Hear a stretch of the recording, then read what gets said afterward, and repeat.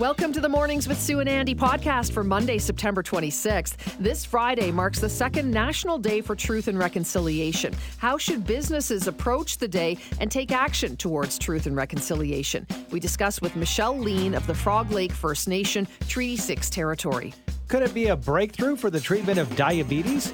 Dr. Ted Jablonski joins us to discuss a new Canadian-based drug trial that could be a game changer. His last concert was postponed due to the pandemic, but now one of the most amazing guitar players you'll ever see has a new date in our city. We catch up with multi-award-winning guitarist, composer, and producer Jesse Cook. And finally, it's another edition of Motivational Monday, a chance to get you motivated today and beyond. This time out, we meet author Ramit Sethi, who gives us his multifaceted definition of wealth and tells us about his new book, I Will Teach You to Be Rich. This Friday does mark the second National Day for Truth and Reconciliation. So how can companies mark this day and take action? We're joining Michelle Lean this morning to continue the conversation about this, communications manager at the Piguan, and I'll give you the website is Pipiquan. Oh, I'm going to say it wrong, Michelle. Good morning to you. Thank you. Can you say it for me, please? Good morning. Yeah, I'm happy to help you out. It's Pipiquan, Petuquan. Thank you very much. Appreciate you joining us this morning and talking about it. I mean, it's an important day, obviously. It now has become a national day that we mark, and we need to all talk about this, not just on Friday, but each and every day, right? So how do individuals and companies kind of make this reconciliation journey part of the daily work they do? Yeah, I think that's a great question. It's really important to manage expectations around truth and reconciliation. And so what that means and what we coach our clients on and then folks that we work with is reconciliation doesn't happen in a day. It's a journey that's going to take a long time. It's taken us several generations to get to where we are, and it's going to take us several generations to undo what has been done. This is, several generations, as you mentioned, being impacted, Michelle. But yeah, new as far as this recognizing and observance of this day. So I think that it has to be a conscious effort from these businesses, doesn't it, Michelle, on how to approach it, right? Yeah, definitely. It's an important day. It gives us the opportunity as a collective to reflect on the history and where we are right now. But to your point, it's really about what are we doing every day, the other 364 days a year, to create change. Reconciliation is all about action. It's based in action. And, utilizing the 94 calls to action as a basis to understand maybe how your organization can play a role. Those 94 calls to actions that were developed by the National Truth and Reconciliation Commission provide guidelines. They provide some guidance for organizations in every sector of society on steps that they can take to further reconciliation. Michelle, your organization, Indigenous-owned, led, majority-staffed communications and engagement company. How do employees bring something up to a leadership team if they don't feel that the company is perhaps taking enough action when it comes to truth and reconciliation? Well, I think you'd be kind of surprised at how outspoken employees can be in this day and age. And certainly external to a company, whether it's your customers, your stakeholders, your followers on social media, they're watching what organizations are doing, and they're starting to hold organizations more accountable. And that's why it's important to go beyond the symbolic and really look at the substantive changes, the efforts that you're putting towards reconciliation in a meaningful, action-based way. Well, I guess that's part of it. When you say action-based, but is there something to the subtlety of if it's there, if there's information, if there's conversations to be had all year, that it's something that's accessible to the employees? Again, not just that one day a year. How do you stretch that out effectively without being in the face or getting in the way of your work Monday to Friday? Yeah, that's a good question. I don't think every organization can do a little bit, and there's always learning opportunities that, as an employer, you can promote amongst your employees. So a lot of employers have professional learning or professional development programs. It could be even messaging around that, encouraging employees to seek out educational opportunities. There's the U of A course that's offered to anybody, and it's free, and it's a very extensive course. It's called Indigenous Canada. So even something like that really doesn't require an employer to reinvent the wheel. There's resources that are out there that can be promoted. There's things like toolbox talks. We work in Alberta, and we have a lot of labor-based industry. Could what the topic of one of those toolbox talks be about this topic? Michelle, even, kind of outside the business realm, how do we all, just as the general public, kind of understand a little more, find out a little more as we move towards Friday and the National Day for Truth and Reconciliation? Is there a place where, we can go to get a little more information, get a little help in understanding and furthering the conversation? Yeah, we have some really great resources that we've promoted and that we encourage just general people to look at. So like I mentioned, one of those is that Indigenous Canada course. That's really for someone that wants to jump in and really learn a lot. But there are shorter and more accessible resources, if you just kind of looking for things from day to day. But the really important thing to remember is seeking out resources that center Indigenous voices and perspectives versus non-Indigenous voices and perspectives. It's really important as part of this truth process that Indigenous voices and survivor perspectives are centered. Interesting discussion. We appreciate your time. Thank you very much for joining us, Michelle. Thank you. Thank you for having me. It's Michelle Lean, Communications Manager with Pipigwan Pehtaguan, and online at PIPIKWAN.com. It's quite the handle. But you know what? It's official. Mm-hmm. And to her point, I like what she said. And to me, my perspective and my takeaway is not en masse, just bombarding people with this info, but having it available, having it there. And again, 365 days a year, it can be overwhelming. And I think that, and I don't want to minimalize anything when it comes to truth and reconciliation, but I think when you don't know something, there's trepidation. And I would say the vast majority of us, myself included, don't know as much as I should. I don't have a grasp on it. So it seems overwhelming. But to have those conversations and have it accessible when I need it, that's great. I would further that with that we're afraid to make a mistake and say something wrong as well, when I think more important is that we ask questions and that we listen so that we can get it right. Because I don't think we should be afraid to say, listen, I don't know as much as I should. Where can I get the information? But you have to seek it out. It's our job to find out and understand more about this issue and why, right? And we know that Friday, September 30th, it is National Day for Truth and Reconciliation right across the country. There will be, the government offices will be closed on Friday. You and I will be here Friday morning. We will have, some segments to talk about this, to further the discussion. It's our job to facilitate so that we can learn more and help listeners learn more, right? So the day honoring children who didn't return home, survivors of residential schools, as well as their families and their communities. Public commemoration of the tragic and painful history and ongoing impacts of residential schools is a vital component of the reconciliation process. So I think it'll be an important day, absolutely. And it's a day for you to learn just that much more and to open your ears and listen and not talk, because we don't know. And there you have it, yeah. Could it be that a breakthrough treatment for diabetes is on the horizon and discovered right here in our nation? To discuss, we're joined by Dr. Ted Jablonski, our on-call family physician. Good morning. Happy Monday to you, Dr. J. Good morning. Not only a breakthrough, this is in oral, form. It's a pill we're talking about, right? Yes, this is the holy grail of diabetic management. We've had insulin forever, and it's always been problematic for some patients, the need of a needle to stick myself, to give myself insulin. So this would be potentially a pill that you take, and the insulin would get into the system in the same ways an injection would. Why has it been so hard in the past to get it into pill form, Dr. J? So interesting, because apparently the stomach or the GI system degrades anything given orally, and that's been the problem. You just cannot get it into the system going through the normal route.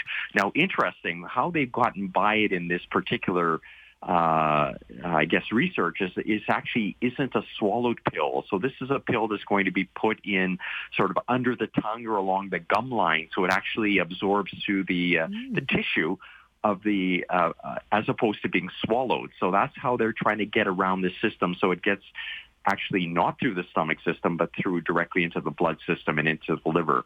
That system actually is not that unique. We have quite a number of pills that we will use, like there are vitamin preparations now that you can put under your tongue to dissolve, anti-anxiety meds, a number of meds that we've utilized this kind of theory.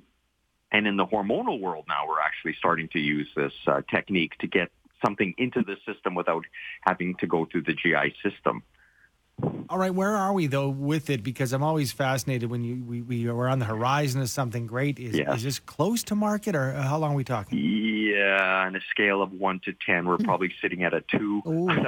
So this is in rat models, and in rat models, it's working out really well. That's a whole lot different in adult models or human models. So interesting. I was part of a research study back some 20 years ago for an inhaled insulin, and it actually worked very well. The product actually came to market, and it's now off the market. So instead of a pill, literally it was an inhaler like an asthma inhaler, and it actually was very effective, but way too costly, had potential of some odd complications, came to market and was essentially withdrawn when it just didn't go anywhere at all. So sorry to rain on the parade, but this could be a similar kind of thing where it sort of works, but there's something that snags it in a human population. And from what you've seen, though, does it feel like this one might just actually be truly a breakthrough? Or do you feel like, I don't know, it's tough when these new things come on board? I'm going to say I don't know. Yeah. And the oddity is that we have a slew of new diabetic meds, usually for more the type 2 diabetic, which are all injectable, and people are using them all the time without any issue whatsoever. So the notion of pill, like that we need a pill that people are all terrified of in needles, we've already broken through. Yeah. So all the new products are injectable products. So the notion that we need a pill form in insulin, hard to say. So it'll be interesting to watch and see. But I'm not so sure this is one's going to make it to market and go all the way and change the world. Still making strides, so we'll take it. Thanks for your information this morning, Dr. J. Okay, you betcha. Dr. Ted Jablonski, our on-call family physician.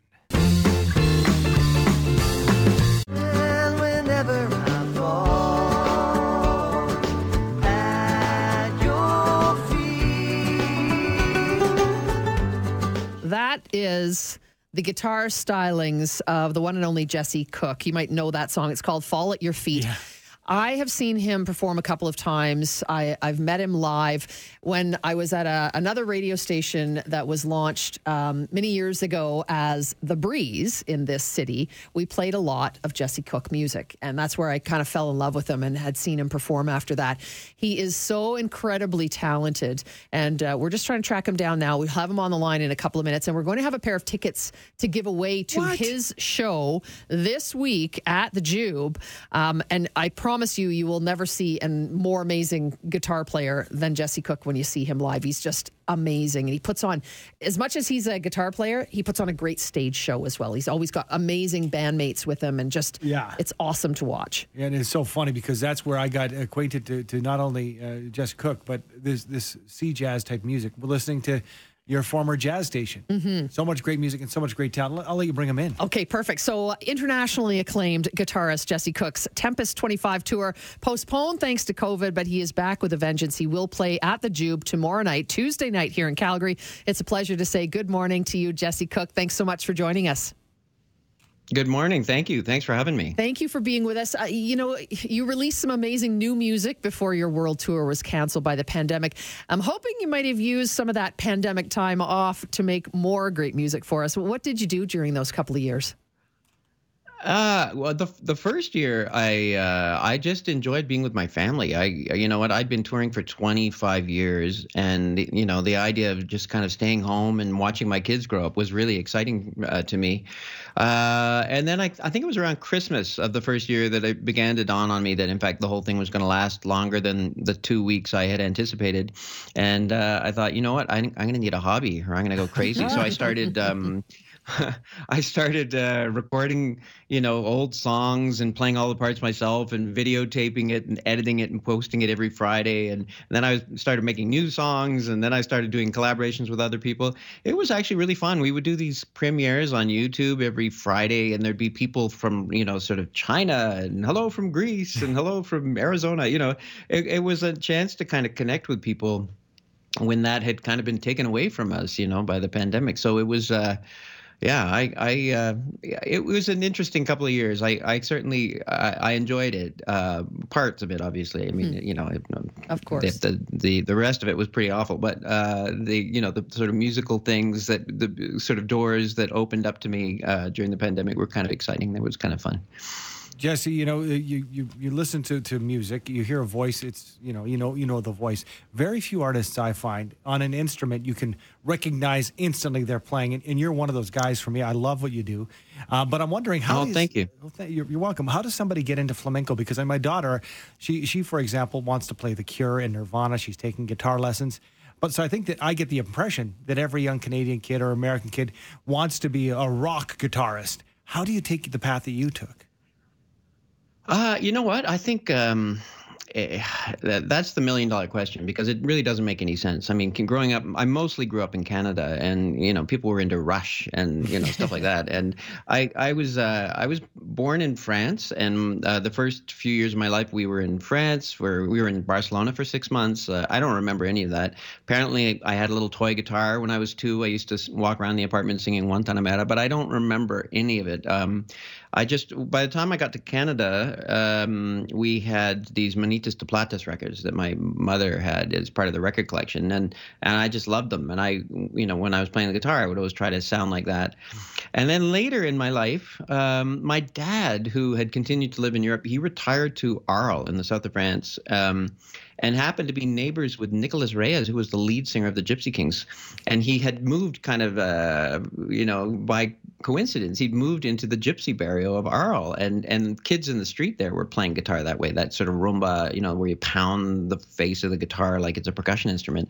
And, I at that point, I'd had many, many years of guitar studying, and I was like kind of a serious guitar student, and I show up in Arles and all these kids are playing guitar in this amazing way. And I was completely taken by it and started, doing more and more of that. So, yeah, I don't know why. I certainly did. I had my days playing, rock guitar and playing in bands with friends in high school and stuff. But for me, my heart was always that flamenco guitar, that nylon string guitar. Well, hence that world music sound that you bring to the stage. You're playing tomorrow night at the Jube, September 27th. Thanks just for chatting with us, Stephen. It's always a pleasure to talk to you. Thank you. Thanks for having me. Thank you. Jesse Cook, guitarist, music composer, jessecook.com. No more excuses. It's time to get your financial house in order. And even during these uncertain times, there is a way. There is help. Who better to give us advice other than New York Times bestselling author and personal finance expert, Ramit Sethi. Good morning to you, Ramit. Good morning. Thanks for having me. Thank you for being here. The books, you've got a line, I will teach you to be rich. Okay, that sounds great, Ramit. But really, you can teach somebody to gain wealth and to gain the lifestyle that they're interested in? Yes, of course. I think too many of us think about money, it's all about restriction. I'm not coming in here wearing an ill-fitting suit and telling you got to cut back on lattes. That's my nightmare. But yes, there is a way to live a rich life. Some of it involves money. Some of it does not. But we all decide what rich means to ourselves. So is that how we begin then? Is that we have to break down what wealth means to each one of us before we can figure out how we're going to actually try and achieve it? Well, when I ask people, what does rich mean to you? This is the answer I almost always get. They go, I want to do what I want, when I want. I go, okay, that sounds pretty good. So what do you want? And then they just stare because they've never actually thought about what rich means to them. What a tragedy. We work our whole lives, we get our paycheck, we pay our bills, maybe we have a little left over. But most of us never really thought, what is my rich life in specific, vivid detail? Sometimes when I probe them, they'll say, yeah, I want to travel more. I said, okay, I like that. Where? Europe. Okay, where? What airline seat do you want to sit on? Who do you want to take with you? What do you want to see?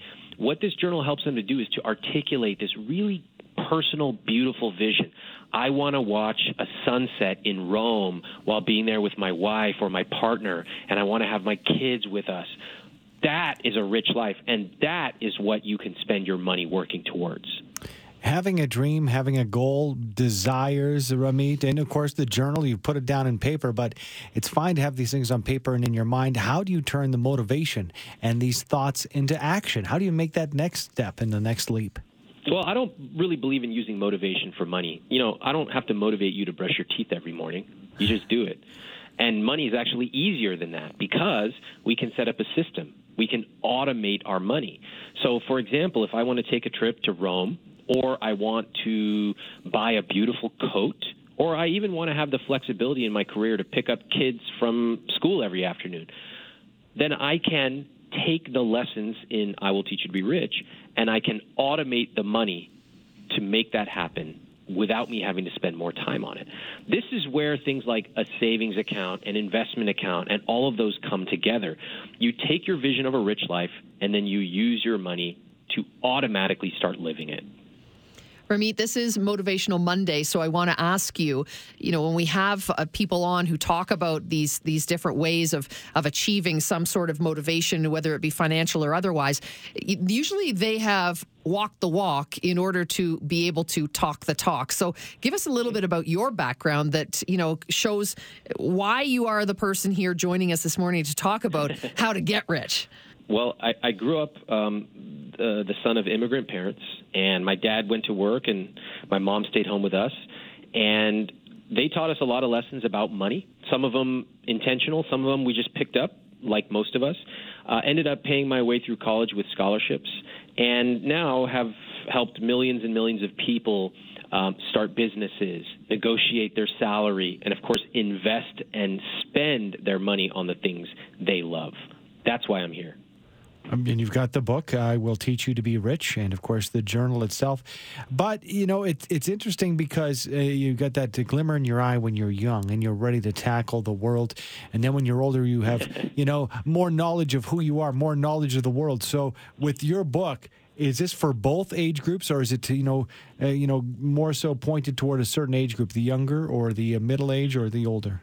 I believe everybody needs the ability to dream. And when you're 20, it's beautiful. You 20 or 22, you're coming out of college, maybe not, and you go, what do I want my life to look like? Who do I want to spend it with? And your dreams in your 20s are, of course, different than your dreams in your 40s and 60s. But at each chapter of our life, we get the chance to really take stock and reinvent what we want to do for the next decade. So maybe early on it's, I want to buy cool clothes. I want to be able to go out 4 times a week. That's valid. I love that in your 20s. That's that season of life. Maybe in your 40s, you might want to spend more time with family or raise your family, perhaps. So there are lots of different ways to dream, and that's what I love about letting you dream. It's not me telling you what you should spend your money on.